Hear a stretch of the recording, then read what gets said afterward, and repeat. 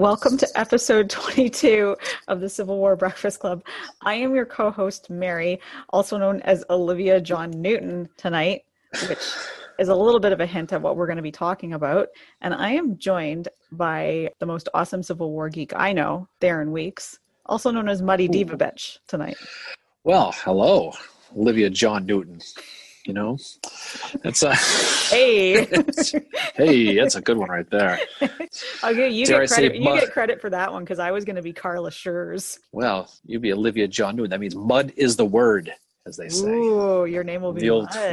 From the old Grease show, huh? Ooh, that's what you should have done. Is my name is Mud with 2 D's. I could have done that. It's too late now. Oh, yeah. Well, we'll move on from it. But hey, how are you? How's everything going? Episode 22? Mm-hmm. Wow, this is unbelievable. Time flies when you're getting sworn at. What are getting sworn at? I've been swearing at you again? Never. No, you never do. So we are what did we say? We're like 4 episodes away from the 6-month mark of doing this show. The math skills astound Mary, because 26 weeks will be half a year, and so this is 22. So 4 weeks from now, we'll be at the 6-month anniversary of the Civil War Breakfast Club podcast, which seems like just yesterday. Since we started this podcast, we've talked about battles across the entire country. We've talked about different generals, different people. We've had some fun along the way. It keeps getting more and more and more interesting as we keep talking with these things. And so it's pretty solid. Yeah, now we've got a website, which is civilwarbreakfastclub.com. And we have the roundtable, which is coming up. When this episode drops, it'll be just a few days away. It's going to be on Wednesday, January the 20th from 6 to 7 p.m. So if you want to sign up for that, if you haven't ever attended before, just send us an email, info@civilwarbreakfastclub.com. And we have our book club. So we've really grown in the last 6 months. We've grown very, very fast. Yes. This is unbelievable how fast it goes. And you know what? Best part about this is we'll see what happens next. There's always something that comes along down the pike. So exactly. It's a whole bunch of good stuff. So we get some business to take care of tonight. But before we do, we have to talk about our libations, right? We do, yes. I was going to say, since we're going to the shortest of the earth first, we might as well go first. So, fucker. So I am drinking Surround Sound Lotus by Collective Arts, which if anybody listens to this, they know I drink a lot of Collective Arts, but they're my favorite Canadian brewery. And I am drinking it out of my John Reynolds mug because that is as close as I could get to anybody that is involved with what we're going to be talking about tonight from my little Civil War mug collection. Very cool, very cool. And I am drinking from the Great Treehouse Brewery here in Massachusetts, the Fruit Project Guava, which is fantastic. And I'm drinking out of my Fort Sumter mug because that's what I have. That's what I got. So Not much creative there, but that's what it was. I don't have much on that part of the battle over there, the Fredericksburg area. So we went with the old standby Fort Sumter mug. So last we talked, which was last week, we were talking about a whole bunch of different fun things. But now we're going in the East again. We're staying in the East, and we're going to talk specifically about our old friend Ambrose Burnside again, Mary. He's going to find himself stuck in the mud. Yeah, we're picking it up where we left off after the Battle of Fredericksburg. And as we know, that was a Union loss. And because of that, morale ends up being very low in the Army of the Potomac. And Abraham Lincoln said after this battle, and this is not just because of Fredericksburg, this is because of all the other shit that he's having to deal with in his life. He said, if there is a place worse than hell, I am in it. One author I was he was reading, in Columbus, Ohio? Oh, I'm sorry. Yeah. That's what the Ohioans are collectively thinking today. Fuck to be them. I'm sorry. Continue. The author Jeffrey Wirt refers to this time as the darkest in all of Lincoln's presidency, is this time. And it's not just Fredericksburg, it's everything else that's happening too. Well, we talked before offline about this part of the life of Lincoln where this late 62, early 63 was probably the darkest point of his life. And, after that point, obviously, he was coming off of a lot of bad losses, Stones River notwithstanding. He had Fredericksburg in his back rearview mirror. He had the Grant and Sherman fiasco in Vicksburg going on. Yeah. He had a lot of stuff going down. And then this whole thing what we're going to talk about here is going to exacerbate the whole issue where he was. And it's going to continue into early 63 when he starts focusing on things like Chancellorsville. And that election continues to loom. When we talk about Fredericksburg, we left off basically where it was a complete disaster, most lopsided battle of the war, 13,000 casualties for the Union, as opposed to 5,000 for the Rebs. Ambrose Burnside is the general in charge of the Army of the Potomac, and he was somewhat of an unwilling or unwitting guy. Very. Didn't want the job 3 times, as a matter of fact. Real quick, just again, throw a little bit of light on him from last time. This guy from Liberty, Indiana, that we talked about before. He's that guy, like we said before, Mary, he's the real life Charlie Brown in so many ways. He's just a bad luck guy. He goes, he meets the love of his life when he's younger, a woman named Lottie Moon. We talked about old Lottie, right? She literally leaves him at the altar, literally says, "No sirree, Bob," and runs out. She goes on to be engaged to 16 rebel soldiers at the same time. So there you go with old Lottie. He invents a gun called the Burnside carbine. He sells the patent right before the Civil War, makes no money on it. Mm-hmm. It was one of the more popular guns in the war. He goes to West Point, graduates class of 1847. He graduates 18th out of 47 in his class. He wants to fight, so he signs up to go to Mexico. He gets to Mexico right after the war ends, so he doesn't even get to do that. He ends up working at the Illinois Center Railroad with a guy named George McClellan. Of all people. They become good friends. He ends up, they become good friends. Old Mac and Burn, they called him. And so he is going to have a real tough time at Fredericksburg. He's going to have a real screwed up attack. Talk real quick about the military structure again. He has the 3 wings. We'll talk about the corps here in a little while. The Grand Division. So you have the right Grand Division with Major Edwin Sumner, Old Bull. Center Division is by Joseph Hooker. We'll talk about a lot later. In the left Grand Division by William Franklin. He's going to have Franz Sigel as his reserve. And on the other side of the Rappahannock River, his old friend Robert E. Lee. You may have heard of him, Mary, Robert E. Lee. He has 2 corps. He has 1st Corps by James Longstreet, 2nd Corps by Stonewall Jackson. When we last leave these guys, the Union's licking their wounds. They don't know what they're going to do. They're coming into that winter quarters time. But Burnside, he still has something to prove. We talk a lot about these guys wanting to prove things. He still wants to attack Lee for a couple reasons. He wants to seize the initiative because he doesn't think Lee's going to expect attack in late to mid-December, early January. But he also wants to raise the morale because, as you can imagine, the soldiers sitting around the camp in Falmouth, Virginia, aren't feeling so hot. The morale's tough. They're just having a real tough go of it. They just feel down on themselves. They hate Burnside. They just don't like the way things are going. The generals can't stand him. He can't stand the generals.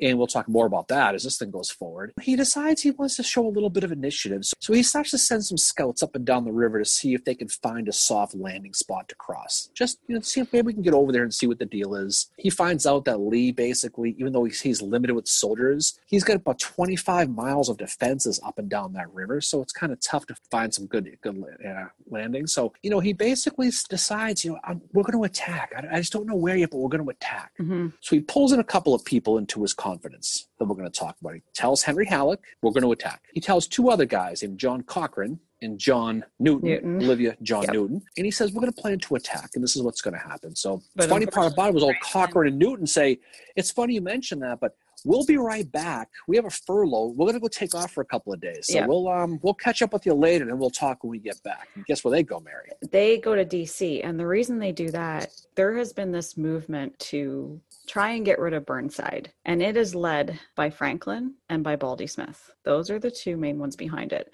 Hooker a little bit, but he's talking smack against Burnside, but that's Hooker. That's who he is. Hooker's a bit of a dick when it comes to stuff like that. Yeah, he's that guy. But Franklin and Baldy Smith want Burnside gone. Besides this, there's also a bit of a movement to get General McClellan back in the Army. General G.K. Warren said that we must have McClellan back with unlimited and unfettered powers. His name is a tower of strength to everybody here. They want him back. Like one soldier writes that, I honestly believe the removal of McClellan has made thousands of widows and tens of thousands of orphan children. So that's why there's this movement going on. Like, it's not just Franklin and Baldy Smith that are thinking this. It's others as well. Newton, and I'm not going to say the other guy's name because I will mess it up. Cochran. Anyway, they go you're embarrassing the children, Mary. On December 30th, they go to see Abraham Lincoln. Like, they show up at the White House, and they tell Lincoln that the troops are too demoralized for a new campaign, and Lincoln figures out that they're there to bring Burnside down. Newton, he's known for being a schemer, because I believe he was one that he went to Washington to try and make things right for McClellan at a certain point in 1862. He's a bit of a schemer when it comes to this stuff. So after this meeting, Lincoln sends a telegram to Burnside and says, I have good reason for saying you must not make a general movement of the army without letting me know. So this kind of tips Burnside off that shit is happening that he doesn't know about. Yeah, Burnside's pissed. Newton and Cochran, they get up there and basically say, Lincoln, listen, if this guy Burnside, if he fights again, this army's going to get destroyed. He's that bad. Burnside's sitting there at the end of the year, just the 30th of December. He gets that telegram, and Burnside is pissed. First of all, no one knew about my plan. Now Lincoln friggin' knows. So he's thinking, okay, Halleck, I told Halleck, he probably told it. He didn't think about Cochrane and Newton. He's thinking, shit, I'm losing control of the army. He understands, he gets it, but he's dejected, and he's pretty pissed off. So he's mad at the interference. He feels like he's been backstabbed. While this is going on, you got, in contrast, Stones River is happening at the same time. Yep. You've got Vicksburg going on. There's a lot of stuff going on. But Burnside is livid. He's going to go up to Washington, D.C., and he's going to go meet with Lincoln. So he's going to go up there New Year's Day. He's like a teenage girl. He wants to know who snitched. Who the hell told you what happened? Lincoln's, I'm not going to tell you. Burnside is upset. He goes to Lincoln. He says, we got to fire Halleck. We got to fire Stanton, which probably came out of left field. What? Okay.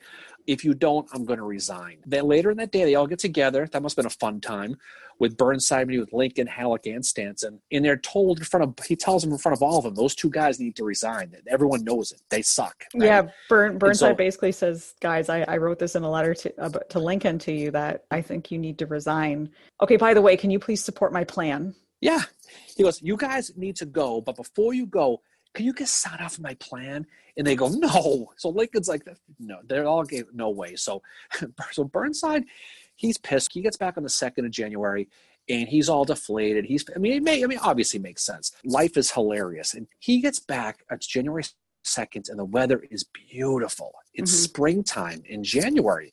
He's sitting around mad going, I could be doing this campaign I want to do instead of sitting around this Lincoln and Halleck, and they're not going to let me do it.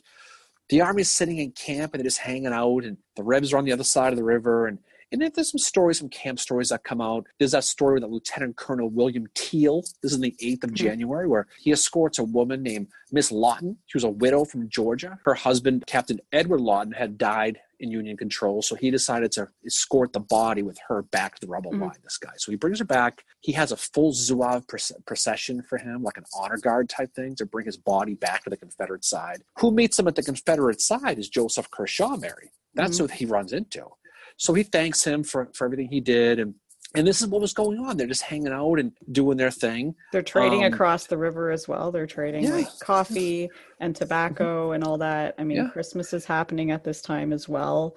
What Burnside doesn't know is that the rebels also knew what Burnside's plan was. They knew that his plan was to attack south of the city. And so Lee had fortified down there, and he finds out that based on his scouts that the Rebs are defending where he was going to attack. So he's basically going to have to change his plan if he wants to do it. So he's sitting around thinking of some ideas when all of a sudden he gets a message from Lincoln out of the blue and tells Burnside, okay, why don't you plan an attack? He's like, what? Okay. What's going on is Washington's getting stories of troop movements going on in the Army of Northern Virginia. John Foster's up in North Carolina. He's mixing things up. Not to mention our old friend Braxton Bragg Mary is still down going on in Stones River, and he's retreating out. The rumor is Lee is going to send thousands of soldiers to Carolina and to Tennessee, and is going to thin that line. So the Lincoln administration gets wind there might be an opportunity to attack. So he thinks Lee's weakened. Ironically, at this time, Lee is not even there. He's in Richmond. Lee goes back to talk to Davis. So it sounds like this might be an opportunity. Burnside, now he's obsessed. Now he's like, all right, I get to attack. I've been sitting on my ass for a little while. Now I have to figure out a plan. So he's going to personally scout the rivers. He's going to go up and down up the river looking for a landing place. There's that story where the Berdan sharpshooters actually see him riding up by Banks Ford. He's looking at maps. He's talking to himself. He's maybe singing Call Me Maybe to himself. We don't know. But he's basically learning the terrain. And so he's obviously planning something. So this is going to be the 5th attack at Fredericksburg, actually. He's going to attack north of Fredericksburg, in his mind, 2 places, at a place called U.S. Ford and Banks Ford. He's going to keep the army as one. He's not going to split up. He's going to stay one full army. He's not going to divide them. He's still going to basically maintain that he is going to still feint an attack at a place called Muddy Creek, which is where the Rebs thought he was going to initially attack from the beginning. So he's going to do a slight diversion down south, which is right near Fredericksburg. He's going to move most of his army north to crossing one of these two fords. Admittedly, he says he didn't like the plan himself. He liked the old one, but this is the best I can do. We're going to have Franklin, we're going to have Hooker be the spearheads. Sumner will be in reserve. He'll follow up. He wanted it to be a surprise. He doesn't know Lee's not there, but he knows the army, or he thinks the army is thin. He thinks there's an opportunity to hit them while there's less guys. He wants to turn the Rebs out of their defenses and he wants to hit them. That's basically what his initial plan is going to be. He's going to have Baldy Smith, ironically, is going to be the guy who reconnoiters that whole route. Yep. He also shockingly doesn't like the plan. Burnside's hell-bent on proceeding. He's he's personally scouting. He wants to do it. Everyone knows he wants to fight. He wants to go. So he's going to request permission from Lincoln to move. He tells Lincoln, admittedly, nearly all the officers oppose the plan, but he would assume full responsibility. He's basically saying, listen, everyone hates the idea except me. If it fucks up, I will take the heat, but this is what I want to do. Can I just please do it? Just like he assumed responsibility when the Joint Committee for the Conduct of War came down after Fredericksburg. Like, he took the responsibility for Fredericksburg. Yeah. But again, it's funny you mentioned Baldy Smith not liking the plan. Well, that was because Baldy Smith and Franklin had submitted their own plan to Lincoln at one point on December the 20th. They write this letter to Lincoln and sign it because they're against anything Burnside's doing. They proposed to move the army return to the peninsula and have a campaign on the James River. So 150,000 men would advance on the north bank, and then the rest would advance on the south bank, carrying 3 days' rations and 100 rounds. And Lincoln doesn't agree with this plan because it could leave Washington exposed. So he nixes their plan. So that's one reason why Baldy Smith does not like this plan of Burnside's that he's about to execute. Yeah. Burnside, basically, he's thrown on the gauntlet. I mean, he's getting pissed at Lincoln. He's getting fed up with all of them. He's basically saying, listen, can we just do it? Lincoln and Halleck, admittedly, they're kind of like, okay, you know what? We brought this guy in because we said he was aggressive, right? Now he wants to be aggressive. What are we going to do? But Lincoln and Halleck want to keep – remember everything we said was going on, Mary. Fredericksburg had just happened. Mm-hmm. All the shit that was going on with Grant and Sherman, that whole special order number 11 thing was all hitting the news. So there's a lot of negative press for Lincoln. He could not afford another shit show. So if the shit show has to happen, they're going to distance themselves from it. So Lincoln and Halleck are going to basically say, all right, listen, you want to do this, whatever. They're going to separate themselves as far as they possibly can from this plan. Burnside basically is going to say, okay, fine, I'm going to do it. And if it doesn't work, I'm going to resign. But I'm frigging doing it. So he's going to frigging do it. And the one thing that happens too in this time is that after Burnside has had this meeting with this probably very awkward meeting with Lincoln, Stanton, and Halleck, is like Lincoln is kind of pressing Halleck, you need to go check things out. Like, you need to do your job. And Halleck is like, nope, I'm not. Basically tells Lincoln, I'm not doing it. And that's when Lincoln just starts referring to him. He goes to John Hay and says he's nothing more than a clerk. That's all he fucking is. Yeah. He's nothing more than a clerk. But I don't know, like this is just like another example of, obviously Halleck and Burnside don't like each other, so they're making it totally personal. Halleck knows that Burnside was basically like, you need to make this guy resign. Burnside wants to attack, but he knows he's not supported. It must be a tough feeling for him. He must feel all by himself on an island. So he says, you know what? He tells his Grand Division commanders, we're going to move on the 17th of January. Sumner's going to demonstrate on Fredericksburg. He's going to try to keep them pinned there. Franklin's going to move to a place called U.S. Ford, as I said. Hooker's going to go to Banks Ford. And Sigel's basically going to cover the gaps, is what he's going to basically do. Right before they start, though, they get wind that the Rebs have kind of stiffed them out a little bit, and they're defending the north now. So let's take a break. Some of the soldiers are like, whew, we're not going, thank God, because fuck this has bad idea. Burnside decides, well, I need to find out for sure, though, what these Rebs are actually doing. Because he's getting reports.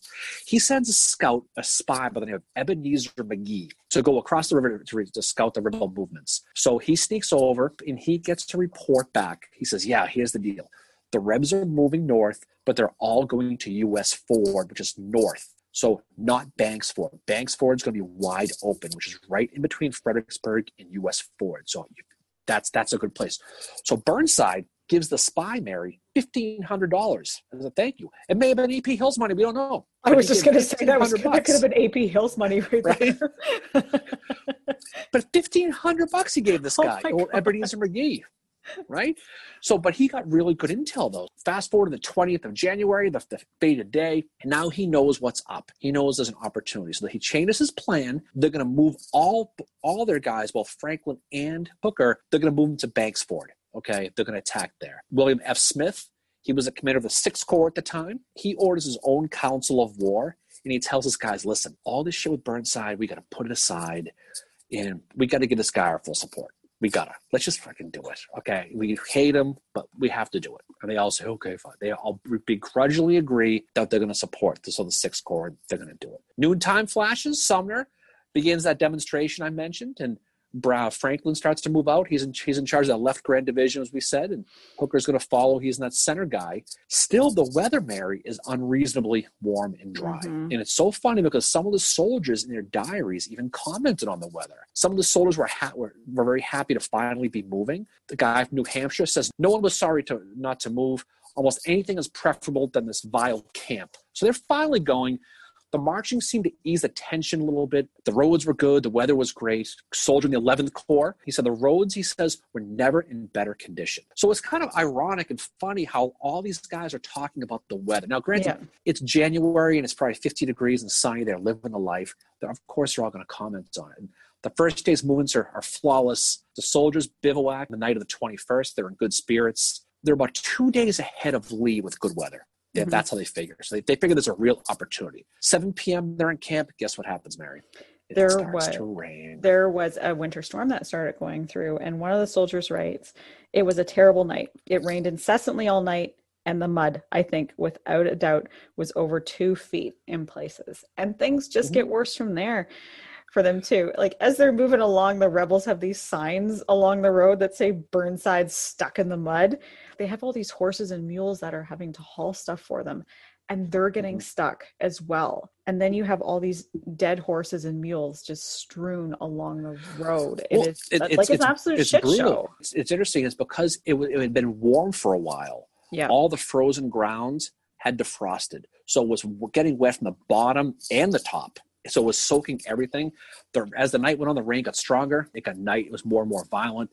The tents were blowing away. The shelters were blowing away. The soldiers who were happy and moving, now they're wet and they're miserable. And there's a guy from Pennsylvania said it rained like the world was coming to an end. So I can imagine one of those hard rains. It continues all night long into the morning on the 21st. And now, to your point, the roads are a sea of mud. It's just everywhere. I mean, the warm weather, basically, like we said, screwed all the roads up. The wagons were sinking. Soldiers, animals up to their knees in mud, just a whole shitty situation. So even though the ford was running high now because of the rain, Burnside is still we're go mode. We're still going to go. There were soldiers talking about, hyperbole, that their blankets weighed 40 pounds. It was so wet, but everything was awful. They tried to use those planks, Mary, to like corduroy the roads. And they put them on the roads and they sank. Yep. They lost them too. There was one soldier that apparently he joked around in his diary and he said, we need soldiers that are 24 feet high that can work in 18 feet of mud or something like that. I mean, there was some cannon that needed 28 horses to move one gun. Yeah. I mean, the animals made the ground worse because they were digging and slipping and sliding. A ton of them died of exhaustion. They drowned. There was a New Jersey private who said that he'd counted 52 dead horses in a 1 mile area, including 10 within a 20-yard stretch. Horrible situation. There was a reporter named Swinton from the New York Post or New York Times, I think it was. He basically talked about how they would founder through the mire for a few feet, the goings of Lilliputians with huge ribbed Gulliver and then give up breathless, whatever the hell that means. But basically, they were talking about, every one of these guys were talking specifically about the stuff they were getting to. They were getting to the point where you needed, 150 men now to move one wagon. I mean, it's like pushing a car on the snow that's just buried, right? Yeah. These poor soldiers are exhausted, but they're still marching. They're on their way to Banks Ford. They pass up a ravine, and the soldiers named it Profanity Gulch. So you must have been there your old previous life, okay? Because they named it that because they basically did it at a place called Fucker Road. I think that's exactly what it was. But so by the end of the 21st of January, they actually got about 15 pontoons down by the river. But you know how many you need to ford it? You need 20. They were 5 short. They couldn't do it. 15 pontoons they had there. They needed 20. Someone said, can we get 5 more? And some soldier said, these pontoons can move no more than moving a pyramid. And they're like, I ain't going to freaking go. So Burnside, he ends up telegraphing Halleck and Stanton and says, that 20-second crossing, it ain't going to happen. You know, ain't going to make it. The Army's now strung out all the way back to Falmouth. There was a Union soldier who was quoted as saying it was cold. It was impossible to make a fire as it rained so hard and we had no fuel. So just picture these poor guys, right? Just miserable. It must have been horrible. Like, I found a quote from a soldier when they were like, once Burnside cancels the movement and they start moving back to camp. 7th Wisconsin soldier said, "The return was a living hell, but I pacified myself that I would keep my vow with the government and Father Abraham and do the right thing to the bitter end. It was tough medicines though." So like these guys, like they've come this far and now they're having to go all the way back. Because keep in mind, like the weather might have improved, but the roads are still shit and they're muddy. That stuff takes forever to dry out. There was soldiers complaining about the swearing. I mean, imagine these guys is bitching. There was one soldier, he said, their whole catalog of oths with many new combinations invented for this occasion. Basically, people say that's where my ancestors were. Exactly. That's where I get it from. My ancestors were on the Mud March. 22nd of January. So it's, again, this is the day late now. The 11th Corps looks across the river. What do they start to see? They start to see rebel campfires starting. And now they're like, oh shit. And so these are guys from Pickett's troops who are starting to get there. Now they're just like, you've got to be shitting me now. Burnside wanted to move while Lee was in Richmond, as I mentioned before. What happened, Richmond, Lee had gone down to meet with Davis. And so he started to hurry back when he heard Burnside was moving. He has 2 corps commanders, Mary. He has James Longstreet and Stonewall Jackson. Who do you think Lee puts in charge of the battlefield while he's in Richmond? Probably Jackson. He puts Longstreet in charge. Whoa. And you know what Stonewall Jackson does? He gets pissed. You know what he tells Lee? He says, "I am not satisfied." That's the quote he says. Ooh, so and see, that's why right? That's why Claiborne's better than him, because Claiborne never would have said shit like that. But you know what? Longstreet had rank on Jackson though, and so Lee put Longstreet in charge, and he was pissed off. And so what happened was Jackson, he wanted to move his army south to the original spot, and Longstreet says, "Not so fast, my friend." He says no to Stonewall Jackson. So Jackson ends up protesting to Lee. And so Lee comes back and says, "What? I can't leave you two alone for one freaking day." And so he says, so they settled the dispute. And basically what happens is they agree to move the troops north. They start to settle around Banks Ford. These are those campfires that the 11th guys saw. This is Pickett's vanguard getting there to light the campfires. That's who they start to see. The rain does slow the Rebs too. It isn't just raining on the north. It's raining on the Confederates too. They talked about miserable roads. So Pickett's batteries get there and the Rebs get there. They start building some breastworks. Pickett starts firing shells into the woods and into the Rappahannock at the Union soldiers. Now these Yankees are pissed. They're like, this is when the taunting starts, Mary. Before, right? You kind of hinted at it before, where the Rebs are yelling, "Hey, Yank, come on, we'll help you over. Come on over." And, they're pointing, "Richmond's that way. Come on, we'll help you. Come on. And so the Northerners are probably New Yorkers giving them the finger. Any Canadians would be, "Sorry. We're going to stay here. Sorry. We're going to stay here. Sorry." And so all the masked guys and New York guys are double gunning them. Those creative swears we're talking about. So now the whole thing's going to shit now. The Army's stuck in the mud. The Rebs are showing up. Hooker now, he starts chirping, right? Oh, this is where he calls Burnside incompetent and an imbecile. He talks Marcina Patrick, we mentioned before. He says, "I'll take over. Just say the word. This was a reckless venture." And Patrick responds to him, "General, I assume you're drunk." That's what he told him. So it was pretty funny. But all the other generals are all complaining too, right? They've all lost faith in Burnside at this point. They have, right? Like Meade, I don't think he agrees with Burnside, but he feels sorry for them. Like he writes his wife and says, "I have never felt so disappointed and sorry for anyone in my life as I did Burnside." He really seems to have the elements against him. And that reminded me of, you keep referring to Burnside as a Charlie Brown. That's completely it right there. But then Reynolds, he says of Burnside, "If we do not get someone soon who can command an army without consulting Stanton and Halleck at Washington, I do not know what will become of this army." And that's very telling of Reynolds right there, that he, at this point, January of 1863, he has this thing where he's like, "I don't want Stanton and Halleck involved." Flash forward to June of 1863 when he is asked to take command of the Army of the Potomac. Mm-hmm. And this is his exact reason right here. Yeah. He sees the meddling that has gone on, and he sees the administration is fucking things up in this as well. He's not necessarily blaming Burnside, but he's saying Burnside's got to go off to Washington and talk to Stanton and Halleck before he does anything. Why can't we just have a general that just does their own shit? That's all he wants. And that'll repeat itself the rest of this exactly. war. But not only is Burnside losing support of his generals, he's losing support of his soldiers. So he is. The soldiers are chanting, "To hell with Burnside, to hell with Burnside." I mean, they're saying this right in front of these officers. One reason they were upset was the supplies were an issue now because Burnside put all the food in the back wagons. So now that they can't get at the food, and Abner Small, I've mentioned many times from the great 16th Maine, Mary, he has a quote in his diary. He says, "I never knew what it was like to suffer with such hunger." That was a quote he had. Fifth Corps guys are miserable. They've lost 3,000 horses. But you know what happens? The soldiers, they can't get the food. But you know what they find in one of the wagons, Mary? They find whiskey. The 134th Pennsylvania starts looting the whiskey wagons. They're like, this is a shit show. We're all getting hammered. They're taking the whiskey. They're all getting drunk. They end up having drunken brawls with other regiments in their own army, pulling pistols out. They're pulling swords, hitting each other with clubs. It's like you with the mind, you know. Jeez. And well, so, when I walk in and yell, "First Corps broke first." Exactly. But picture that. That's what's going on here. And so this plan at this point is a complete shit show.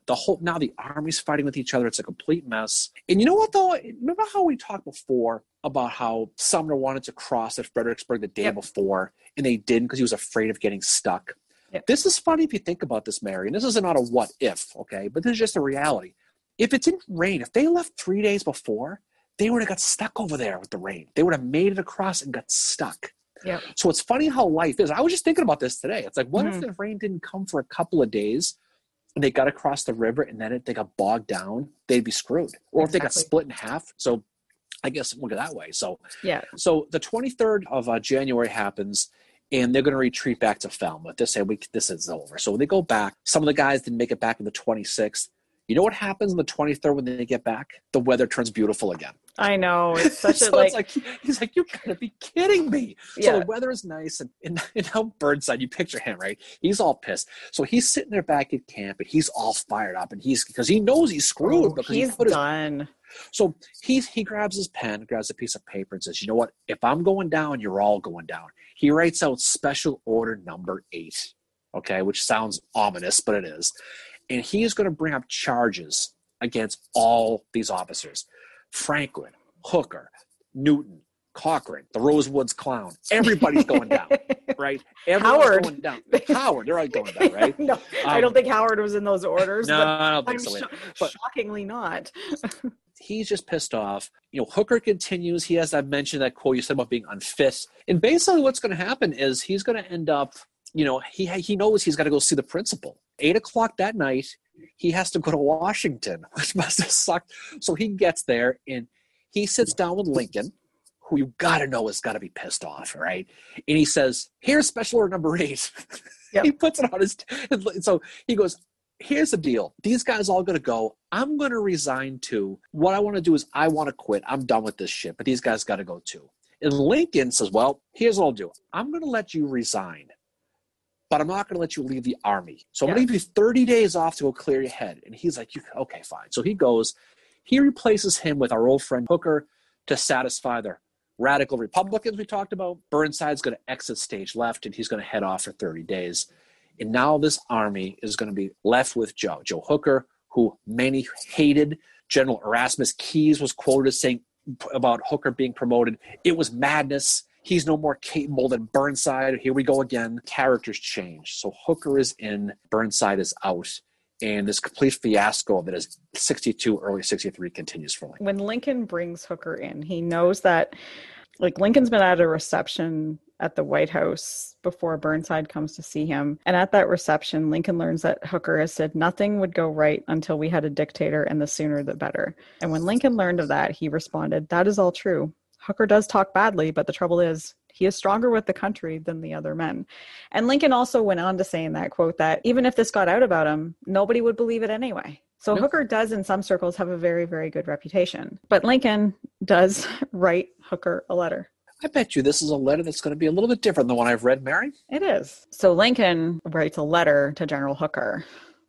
I bet it's going to sound a little more modern than the one that he originally wrote there. It might, yes. So this is it. General, you're commanding the army now.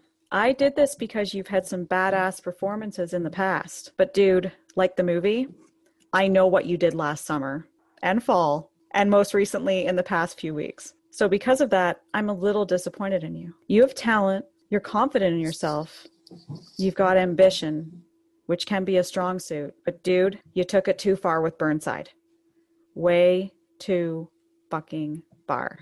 You went against him, which was sort of against the country. But more than that, dude, you went against a fellow officer. Not cool. Back to this I know what you did last summer stuff. Just to let you know, ye old gossip mill is alive and well in the DC area, and I heard about the dictator comments. You know, about the army and the government need a dictator?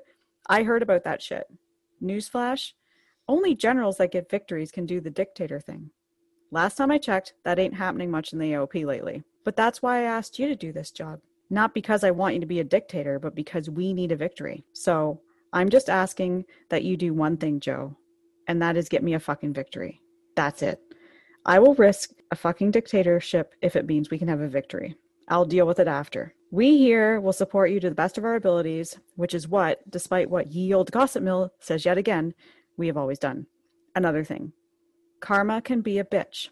And let's hope what you said about Ambrose doesn't come back to bite you in the ass. Neither you nor the French dude who you guys like to pose like in your photos could get any good out of the army where that kind of shit is happening. So knowing that, keep yourself in check with the energy that you have. And please, in the name of all that is holy, go get us a fucking victory, Joe. To quote old Smokey from the Friday movie, damn! Wow. Okay. Well, I don't know how you can respond to that one, but Joe Hooker, yeah, he has his role cut out for him. But Joe was going to be nice to Joe Mary. He's a Massachusetts guy from Hadley, West Point, class of 1837, middle of the roader. He is a guy the women in Mexico called Captain Handsome. So you know that he had it going on. So he's going to get to Fredericksburg, and he's going to get that position, and he's going to continue to do what he does. Ultimately, when he finally goes and rips these guys up, he knows that there's a lot that needs to be done in the army. So he finally gets his chance to do it, and what he's going to ultimately do is he's going to basically reorganize a lot. He's going to take the time to really update a lot of things that he did. So I guess we could talk a little bit about some of the stuff he actually did in this new position, right? Because I think it's important to talk about this before we continue to do it. So we mentioned before, he had a real issue with morale at this point. I mean, obviously he did. Everyone hated Burnside. The army was falling apart. You know, their pets' heads are falling off. Everything was going bad for them. You know, the morale was horrible. There was one guy that wrote when Burnside was still in charge that I feel like a man on a ship with a crazy pilot and rocks ahead. Sounds like fun. Sounds like a day on the SS Goderich. You know, basically, so morale. He's gonna do some basic things. He's gonna fix the camp's sanitary standards right off the bat. He's gonna take care of that. The 2-ply toilet paper, I assume, he's gonna get. You know, yep. And that's thanks to Dr. Jonathan Letterman. Yep, is a very very talented. He's a very good surgeon, and he makes it so that the campsites have to be moved more, as well as where the latrines are at the camps. They get those moving around more as well. And there's also hospital improvements done as well under Dr. Letterman. Yeah, Letterman, I'm sure we'll talk about in a future podcast, specifically what he did at Gettysburg and things like that. He also improved the furlough system. These guys get some time off. You know, on the military side of it, though, he did a lot of things that was smart. And you can tell these are things that were in his head before. He established the BMI, the Bureau of Military Information, which is an important thing, which was the intelligence gathering entity. Basically, there was a network, a lot of slaves, other people living in the South, getting information on how to get some intel on their enemy. He did take advantage of the Kearney patches, Mary. We talked about this. Your Half Moon, right? Yep. Via Dan Butterfield as chief of staff. He established corps badges. So when you see all those first corps of Circle, the second corps of Trefoil, all the way down, that was from this initiative from Joe Hooker. Yep. Through Butterfield, through Kearney. So it was inspired by Kearney. Kearney definitely needs to get credit for this because By the time they brought them into the Army of the Potomac, Kearny's former division had been wearing their red patch for months. So now all corps, and they're going to take the 3 divisions. They're going to go by color. So the first division is red, second's white, third is blue. They're all going to have their own little patches. So it's just really, really cool. So he's going to instill a pride. He's going to drill them. And you know what else he's going to do? He has confidence that Joe Hooker has. Typical masshole. Always he's going to want to fight. Well, that's what Lincoln said in his letter to right? him, that he recognizes his confidence. And Lincoln says this is a great trait to have. He says that, he's training. He quotes, he says, "I have the finest army on the planet. God have mercy on General Lee, for I will have none." So he's speaking, he's talking the talk. Whether he walks the walk, we'll find out in Chancellorsville. Mary, I don't want to spoil the ending, but so he's going to basically do a lot of organizational changes too. First thing he's going to do, he's going to tell Franklin and Sumner to hit the freaking bricks. He's going to finally get rid of them. He hates them. He's going to fire them. So they're going to get rid of them. He's going to basically take Burnside's old 9th Corps, because they still have the Burnside stink to it. He's going to send them off to the Virginia Peninsula with old Baldy Smith, let him go play with him for a while. So they're going to send those guys out with them. Ironically, Dan Butterfield was his chief of staff. We just mentioned him. Yeah. He actually wanted old friend Charles Stone. He did. From Ball's Bluff, who got arrested. And it was weird that he did that. And a lot of people thought that was strange. He didn't have a job since his arrest after the Ball's Bluff thing. They don't know what the story was with that. But they eventually said, no, you can have Butterfield. So he gets Butterfield. Some of the old demons that old Joe Hooker had, the beer and the bang barn, Mary, are going to come back and haunt them again, because he drank heavily. He still did. Yep. He was a little party boy. There was Charles F. Adams, who was a cavalry officer, said his camp was a barroom and a brothel in Falmouth. So he was still living the life. He's close with Sickles, and he's close with these other political generals, and that little cabal is starting to form. He does do things like he does arrange the artillery, which is a big deal. Yep. He does the opposite of what the Confederacy does. So instead of taking all the artillery and putting them into one group, he's going to split them up into their corps. So each corps is going to have this artillery. He's going to have an artillery separate reserve as well. But the other thing he's going to do, Mary, is he's going to get rid of this Grand Division bullshit. Oh, he does. Right? Yep. He's going to. So we mentioned before the patches. He's going to divide them into corps. He's going to put generals in charge of the corps. So these names sound familiar. But you have the first corps. You have John Reynolds. Second corps, Darius Couch, who's going to end up going off to be the defensive coach of Pennsylvania. I have a funny story about that.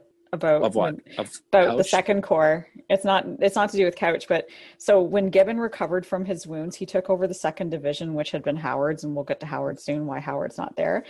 So Gibbon wrote his wife, "I fear we shall not be able to keep up with the reputation for sanctity and sobriety which the place held under Howard."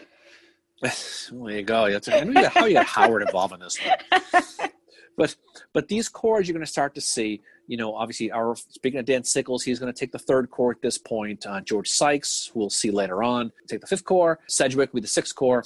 We just mentioned Baldy Smith will take that 9th Corps out on the peninsula. Franz Sigel will take the 11th. This is this is POO, pre-OO Howard, Mary. So this is before. I don't want to get you all fired up here, but Sigel did command the 11th Corps first. Slocum, if you got him, was in charge of the 12th Corps. And then he had George Stoneman actually take care of the cavalry. Where's Meade, though, in this? Isn't Meade in charge of the 5th Corps? I think he was a division commander in the 5th Corps at the time, because Sykes was the one he put in charge. Okay, because I read Meade, but no, who knows? I don't know. It was one of the book I read had Sykes, so who knows? Okay. But Meade would have eventually. No, it would have been Meade. I don't know why it said Sykes. The book was wrong, because Meade would have been the 5th Corps. So Sykes would have been division, and Sykes would have taken over Meade. Yes, wow, we discovered an error in a book I was reading, Mary. So good for you. And Howard actually takes over pretty quickly. He comes into play in February for the 11th Corps, because Franz Sigel feels that the 11th Corps, it's one of the smaller corps, I think, in the Army of the Potomac. Mm-hmm. And he feels that because of who he is, Sigel thinks pretty highly of himself, that he should have more. And he knows he's not going to get more, so he steps down. But what happens is, because Dan Sickles has been given the 3rd Corps, Howard actually got his commission before Dan Sickles did. And Dan Sickles is also a political general. Howard's been to West Point, so he's a little bit more deserving of something like that. So he writes Hooker and says, "Can I have something? You've given Dan something." So Sigel happens to have vacated the 11th Corps, and it's given to Howard. He's taking command of a German corps. They're very free-thinking people compared to who Howard is. And he's very misplaced there, admittedly. And I mean, Sears calls the 11th Corps like kind of the hated stepchild of the Army of the Potomac, which is pretty cruel, I think. But because like Howard is Christian, the 11th Corps, they quickly start calling him Old Prayer Book. And Howard says that when he took it over, he said, outwardly, I met a cordial reception, but I soon found that my past record was not known here. That there was much complaint in the German language at the removal of Siegel, who merely wanted to have his command properly increased, and that I was not at first getting the earnest and loyal support of the entire command. He knows he's very misplaced here. And yeah, we'll see how that goes for him. Yeah, but you know what though? What Hooker did, and Hooker, he has his moments, and God knows he does. But you know what though? What he does, he ultimately builds an initial foundation here that's going to increase morale. It's going to give his troops confidence. And you mentioned before they wanted McClellan back, but they don't get McClellan, but they get Hooker, who has got a lot of similar traits to McClellan in a lot of ways. So he's going to basically rebuild this entire thing. He's going to instill pride. He's going to increase that morale, and he's going to train them. He's going to drill them. So he's going to take the rest of that early winter into early spring in that Falmouth, Virginia, Fredericksburg area. It's going to culminate in Chancellorsville. We'll do a whole thing on Chancellorsville. We'll see how that goes, Mary. We'll see how if old Joe maintains, faith in old Joe. I don't know if he's gonna. We'll find out. But I think what he's going to do is ultimately he's going to build this army, which eventually is going to be taken over by Meade, which is going to take that army to Gettysburg. So you got a lot of these same names you'll see as these core guys are the ones that the Gettysburg folks are going to recognize these names. So it's going to really, what he does, he takes an army very similar to after Second Manassas with John Pope. He takes a mess. This McClellan takes that, fixes it, and wins a battle. Hooker's going to take this army, basically lay the foundation for an army that's going to ultimately win and finally beat Lee. And so Hooker does deserve a lot of credit. He's his own worst enemy because he can't keep his mouth shut. He's every guy at the bar who drinks too much. He's the loud guy. Right? He's the loud guy at the bar. But yeah, the army that wins at Gettysburg is the army of Joseph Hooker. That's how I've always seen it. The other things that he changes too. So he finally makes sure these guys are paid. They haven't been paid in 4 months. And finally at the end of February, they're paid. The other thing he does too is there's been mass desertions, when Burnside's been in, especially after Fredericksburg. And what they did is they allowed amnesty for deserters returning by April 1st. So on March 31st, there was 1,941 listed as absent from the Army of the Potomac, which is considerably lower than what it was. He also improves the cavalry too. He really, what he does, he does so much for them. Like he takes that shitty Volvo that's falling apart. Yeah. That they still insist on driving, and he puts it in the garage. He gives it new wheels, rebuilds the engine, fixes the transmission, puts the little air freshener in the little window, and he gets the car going, and he gets it confidence again. So what he does, he basically takes a shell and rebuilds it. He builds it in his own type of mentality. He has the wrong guys with him. He's got his own worst enemy. He's got Sickles. He's got Butterfield. He's got a lot of these guys. But what he's going to do is he doesn't deserve enough credit. He's one of those guys. He's like your guy Howard, right? Where he's known for Chancellorsville. Yep. But again, he's somebody who you have to give credit to for later in the war from Gettysburg on, because what he did was he's the one who really strengthened them to help them win. Meade's army at Gettysburg was Hooker's army. Exactly, it was. That's what I've always believed. It's Hooker's army. The other thing he does too, and this is so important, and it's something that often gets left behind, he improves the food for these men. So these are men that, December 25th, 1862, the officers are at their headquarters. They're eating turkey, roast beef, they're drinking whiskey and whatever else. The troops are eating hardtack and salt pork. And Hooker, when he takes over, hardtack, salt pork, and coffee are not a good diet. This is why one of the reasons illness is so rampant among the ranks of the AOP. That and just the horrible sanitation conditions, which Dr. Letterman makes sure are improved. But by also improving their diet, Hooker orders that there be soft bread at least 4 times a week for the troops. Bakeries are built at the camps so that this can happen. They get fresh potatoes and onions twice a week, potatoes or mixed vegetables once a week. So he's improving their eating habits. And because of that, the disease starts to go down among these soldiers. They don't have the illnesses they have. And scurvy, which was really, really high in December and January, once they start getting the vegetables into them, it disappears. And the company cooks are assigned and they're inspected. And within weeks of this happening, illnesses are reduced. And one soldier said that Hooker is a good man to feed an army, for we have lived the best since he took command than we ever did since we have been in the army. So this is a soldier saying that since he's been in the Army of the Potomac, it is the best it's ever been. And this could have been a guy that was under McClellan. All of a sudden, like, you're living off hardtack and salt pork. And what they did with the hardtack is they fried it in bacon fat, like the fat from the pork. And they referred to it as that son of a bitch as well. Yeah. They also called it that son of a bitch.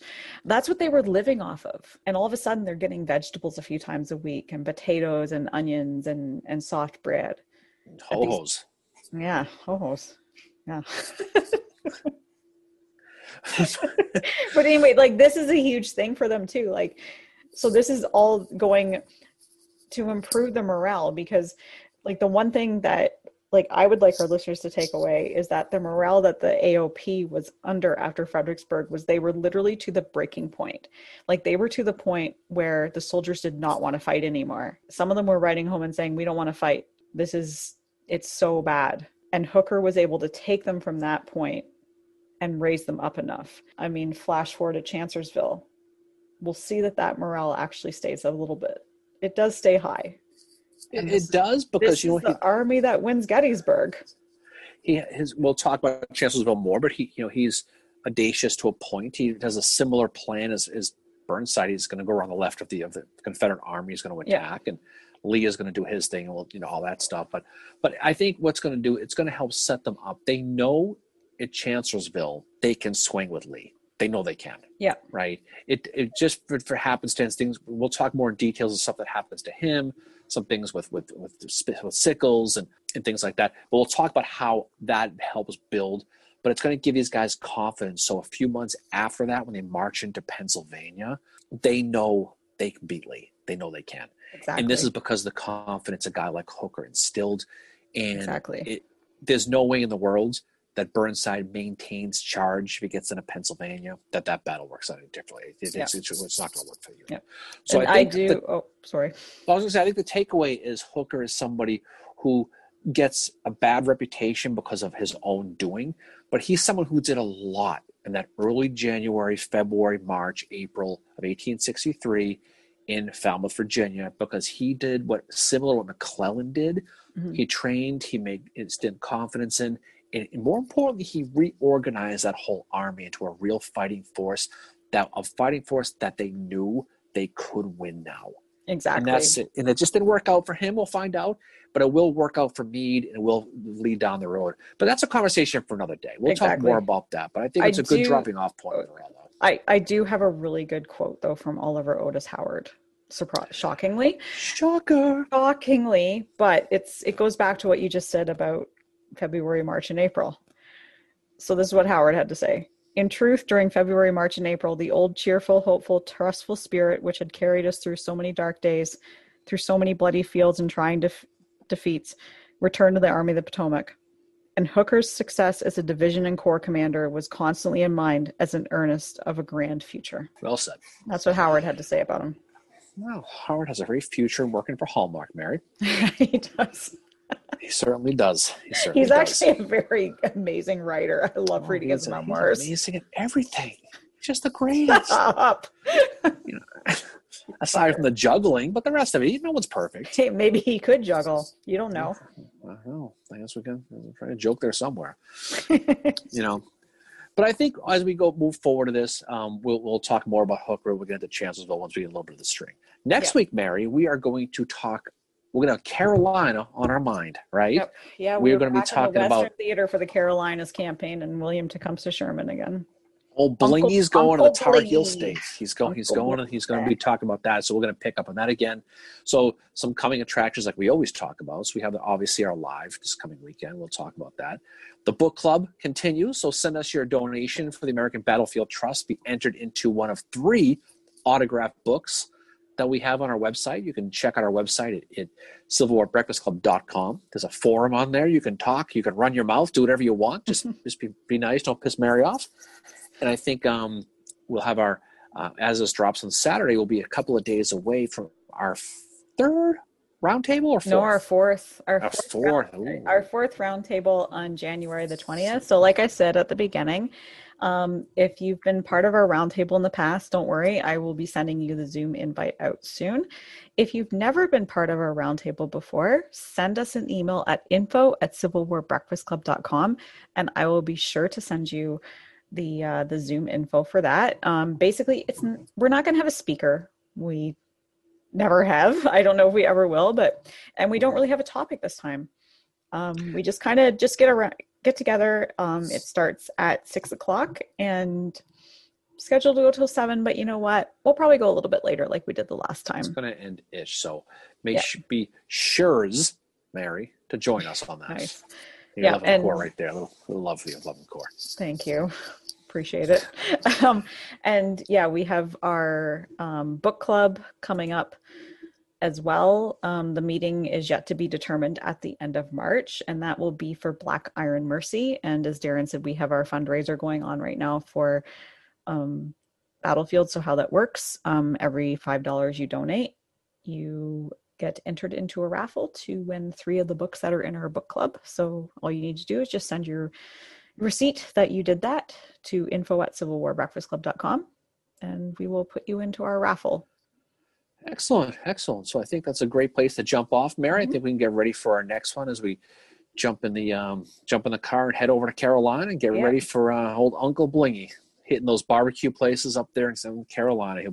I'll bet you he brings enough wood to get that barbecue going. I bet you he gets that fire going good in those barbecue from the railways. We will talk about that. So anyway, so always a pleasure, Mary. Great talk about old about Ambrose Burnside, and we will look forward to going to Carolina, as I said, next week. So any final words from you, the goddess of Goderich? Not at all. Thank you to all of our listeners, though, for all your support you've shown us in these near 6 months. And thank you especially to you, Darren, for doing this with me every week for nearly the last 6 months. You are truly the most intelligent person I know in the Civil War field. Wow, listen to you. Praise from Caesar right there. Wow, you are. Not so bad yourself. I've told you many, many times. So we'll always continue to push each other and make a good and fun experience for everyone. We'll do our best. Potty mouth notwithstanding. We will do our best. All right, well, off we go. We will talk to you soon. We will catch up with you down the road. So to everyone, thanks for listening. Hope you enjoyed it. And we will look forward to talking to you, as they say, on the other side. See you guys. Put a bow on this one, Mare. Yep. Bye. Peace out.